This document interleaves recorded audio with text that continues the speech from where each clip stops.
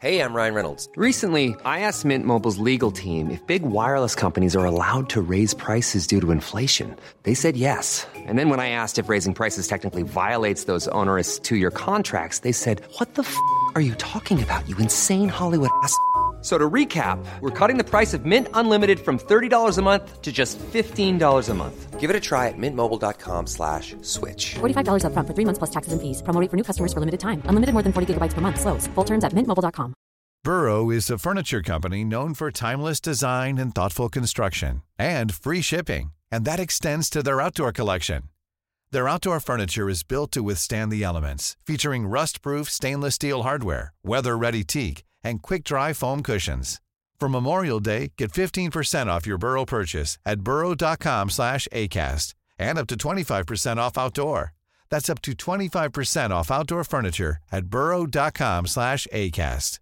When you're ready to pop the question, the last thing you want to do is second-guess the ring. At BlueNile.com, you can design a one-of-a-kind ring with the ease and convenience of shopping online. Choose your diamond and setting. When you find the one, you'll get it delivered right to your door. Go to BlueNile.com and use promo code LISTEN to get $50 off your purchase of $500 or more. That's code LISTEN at BlueNile.com for $50 off your purchase. BlueNile.com, code LISTEN.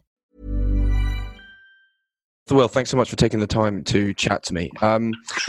As a previous World Cup winner back in 2003, you're obviously an amazing guest to have on the podcast. But just before we start on your career, briefly, I have two simple questions. The one, what is your lasting memory of the 22nd of November 2003?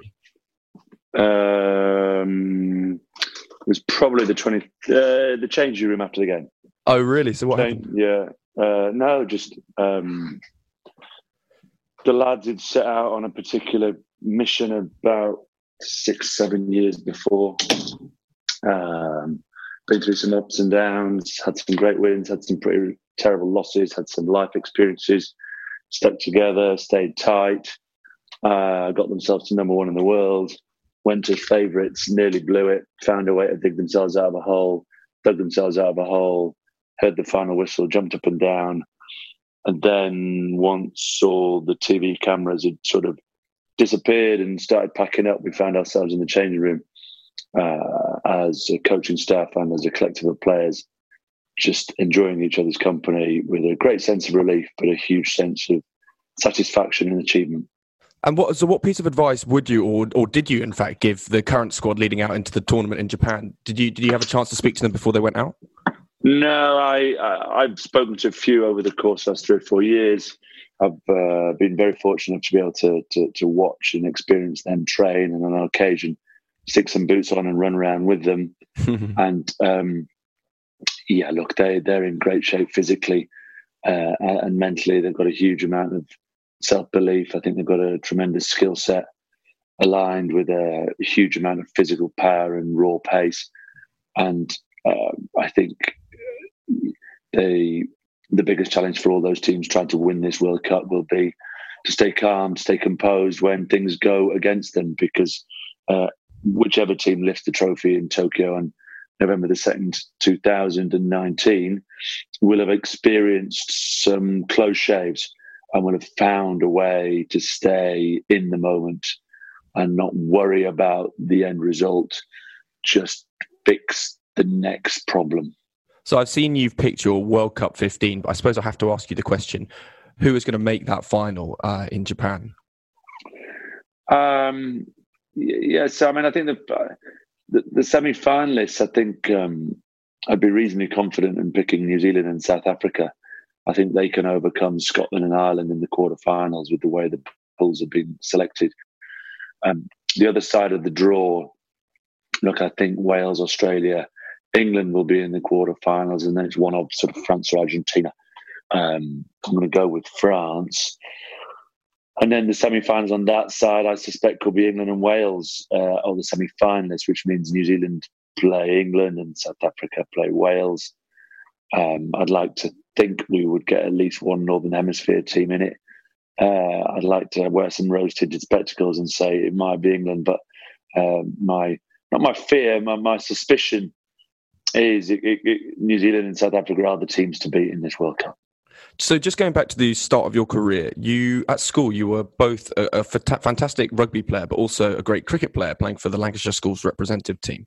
Did you find it difficult to choose between rugby and cricket, and especially with the fact that your father was such a great rugby player?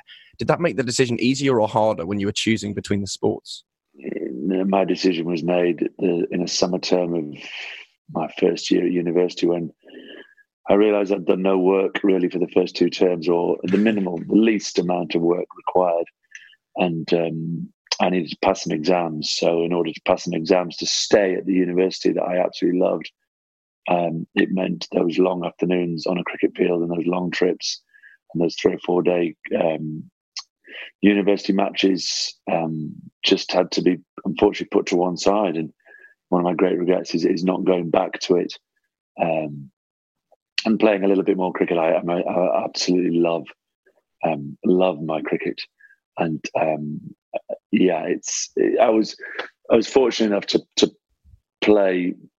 I mean, you name a sport, and at some stage I'd have had a go at it as a kid. And my mother and father were very supportive of me trying many different sports, which actually allowed me to learn so much about space, awareness, time, physicality, options, different ways of getting from A to B, and they were hugely influential in me becoming a reasonably good rugby player. So I suppose leading on from that, you've always had that competitive attitude to life and sport. And early in your career, you were, I suppose, fortunate and unfortunate at both your first stint at Harlequins and Leicester to have fierce competition for your place in the starting 15. How important was that rivalry and competition within the squad to get that first place in the team? Did that motivate you to work harder each week and play harder to get that starting position? No, I was a sort of player, and I just don't like losing. When you talk about people who like to win, weirdly enough, I'm just someone who doesn't like losing. So I was at training last night at Maidenhead, and I came out on the end of a touch game on the wrong side. And that really frustrated me. So I was never too concerned who it was against, what I was trying to do. It's just in that particular moment, on that particular day, I just wanted to be the best version of me and leave the field, not celebrating victory, but just avoiding defeat at all costs. Did it affect you mentally at any point if you were on that losing side, or that you weren't picked, for example, for the starting 15? Did that affect you upstairs? I just get just a huge amount of frustration. I think when I was young, I'd pick up the cricket stumps and storm off and say they were mine, or I'd pick the football up and walk off and do that. So, but I would simmer, calm down, and wait for the next opportunity, like the sea snakes in Gladiator, to have my chance to go out and be better next time. Yeah, absolutely. And obviously with those downs, there's always those ups, and you soon cemented yourself in the centres for the England team, and you were quickly the starting inside centre. But just very quickly, why did you choose not to wear the 12 jersey and you went elsewhere? No, but that was because the Bath lads didn't have a number 13 jersey in the old days. Their numbering system was 1 to 16 without number 13. The quirky amateur days, and I happened to play with Bath centres when I first played for England, so Jeremy Guscott and Phil de Glanville. So it was a case of them not wearing number 13. So they didn't wear number 13, so I had to wear number 13. And once I wore number 13, you tend to keep the same changing room, so you can keep the same number, keep the same changing peg in the change room. And it was much more that as opposed to any sort of freakily strange superstition about it. Wasn't superstition, but I suppose when you get into do some players have that superstitious kind of mentality in the changing room? Lots of guys have different I think it's more routines. You get used to a routine of what makes you feel comfortable, and the whole point of going out into a test match arena in rugby, which is a hugely physical one, you need to feel physically and mentally right and confident about what's about to happen. So familiarity allows that understanding. If you've been through it and you've come through it and you've won, then you want to you like then to do the same thing and have that knowledge that last time I did this, I won. And with that, you create this wonderful self-belief. I know that you can only talk about this so much, but obviously 2003 was the year of English rugby. You were top of the world and you were joint top try scorer at the World Cup. Do you still pinch yourself when you think back to that tournament and that you were world champions? And also, obviously, it was clear that you had this amazing victory, but it must have cemented such friendships for life within the group of players. So would you kind of call yourselves a band of brothers, and do you still have regular meetups with that squad? We don't have regular meetings. We've got together once, I think, as a team. I think everyone assumes we were all friends and best friends. I think we had a huge amount of respect for each other. But like all teams, like all workspaces, like all offices, you have a group that you gravitate towards a little bit more, who you feel maybe demographically or background or culture or music style or fashion or sporting football team or whatever it might be. You gravitate towards each other. So, I always thoroughly enjoyed meeting up with any of that squad that were involved in 2003. Meetups with certain characters just end up being slightly later and slightly more fun. But it's always a huge pleasure to catch up with guys who believed in something and set out on a journey and managed to get there. Well, here's to hoping that 2019 can also be that year as well. But upon retiring from rugby, you found yourself taking up a number of roles, including being a Sky Sports analyst, which you still do to this day. But how did you find that transition from playing into retirement? Was there any aspects that you found difficult from that transition, being such a physically ready, able body to that retirement? Or whilst obviously you must have maintained that physicality and obviously being active, but did you find that difficult? Not really. I think July the 1st, when you suddenly haven't got a pre-season, there's a moment, but most of the planning goes into place in advance of that. So the transition, you maybe have a summer off and then you roll the sleeves up and go and do something else and try and be the best at whatever that might be. And working in the television or writing for newspapers was no different. It was all about knowledge, research, work, graft, commitment, making some errors, understanding how you structure an article, understanding how you can have 36 viewpoints on a game, but you've got to filter that down to one because you've only got 30 seconds to say it on the television, and at the same time not try and be offensive for the sake of being offensive or clickbait, but actually trying to be measured about what it is you're saying. So no, it was, I think like all walks of life, they're all difficult, but it's no difficult changing profession from in Civvy Street, if you sort of use that terminology. Just because I've gone from sport to business doesn't mean that's any different from going from a lawyer to a plumber. Well, sure. And I suppose you have always kept your feet planted in sport, because you went back to, as you mentioned already, semi-grassroots rugby with Maidenhead Rugby Club, where you're on the coaching staff. How much of an influence and guidance have you taken from your previous coaches into your own coaching yourself? Oh, yeah, absolutely. That's what you do. You have to try and be a sponge. Listen, learn, watch, take notes. You have to also not just take notes about great coaches who do it well, great captains who do it well, but also, without naming names, you have to understand what you think might not have worked and the reasons why that might not have worked. And then with that, you trait that care and diligence into a sort of junior club level with great passion and enthusiasm. A lot of the lads I work with at amateur level, they've got full-time jobs. They have bad days, and it's reading when they've had bad days at work and knowing when to back off, but also knowing when to press the accelerator. Absolutely. And in your busy life, you're incredibly great at raising awareness about issues that individuals have dealt with, and in particular yourself, where you're a patron of Child Bereavement UK and Born.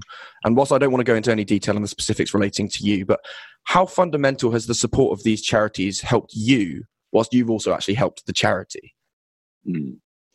Yeah, look, I think if you go through something that's not the normal path through life, and you get a big low and a moment with your family where it is tough to understand what's gone on and why it's gone on, then actually having a focus with a charity to be able to help that charity do either research or experiences for children who are suffering, or whatever walk of life that charity is involved in, then having something you can throw yourself into and having a real understanding of what people are going through because you've got that T-shirt, I think is hugely important. And I think even more so if you've had a position in the public eye where you might be a relatively recognised face and have a story to tell and you're prepared to tell it, then I think it's a great way of opening doors and breaking ice. And for charity perspective, in the politest possible sense, of loosening wallets in order to get some real tangible, powerful support behind a charity. Well, I wish all that the best of luck and hope that keeps going on well for you. Thank you. My final two questions for you, which I ask every one of my guests, are as follows. My first one being, what piece of advice would you give your younger self or any young adults that you have held on to throughout your life? Nothing good happens after midnight. Nothing. Never known anything good ever happen after midnight. Number two, do your warm downs, do your warm ups. Look after your body, look after your flexibility and your core. All the stuff you think is boring and dull when you're young, because if you do that, you'll get another 5 years playing sport at whatever level. It doesn't matter whether it's international or local club, because you are a long time retired. So we're not going to be seeing you doing a Haskell-esque sign up for the MMA?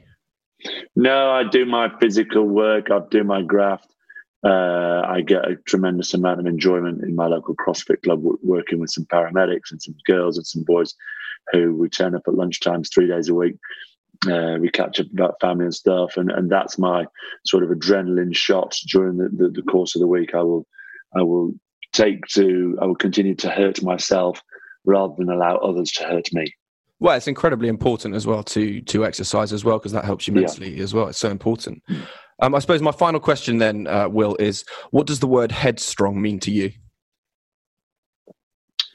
I think headstrong is about being able to communicate and allowing others to communicate when you know they're having a tough time. I think headstrong is creating environments where people feel that they can be confident enough to talk about what they're going through without any fear of recrimination or judgment. Well, thank you so much for your time. Enjoy the World Cup. I'm sure you're going out to Japan, so enjoy your trip. Have an amazing time, and best of luck to the England boys. And thanks so much for your time. My pleasure. Mom deserves the best, and there's no better place to shop for Mother's Day than Whole Foods Market. They're your destination for unbeatable savings, from premium gifts to show-stopping flowers and irresistible desserts. Start by saving 33% with Prime on all body care and candles. Then get a 15-stem bunch of tulips for just $9.99 each with Prime. Round out Mom's menu with festive rosé, irresistible berry chantilly cake, and more special treats. Come celebrate Mother's Day at Whole Foods Market. Cool fact, a crocodile can't stick out its tongue. Also, you can get health insurance for a month or just under a year in some states. United Healthcare short-term insurance plans, underwritten by Golden Rule Insurance Company, offer flexible, budget-friendly coverage for you. Learn more at uh1.com. Planning for your next trip? Elevate your travel style with Quince. Quince has all the jet-setting essentials you'll want for your next getaway, like European linen, premium luggage options, buttery soft Italian leather bags, and so much more. And is all priced at 50 to 80% less than similar brands.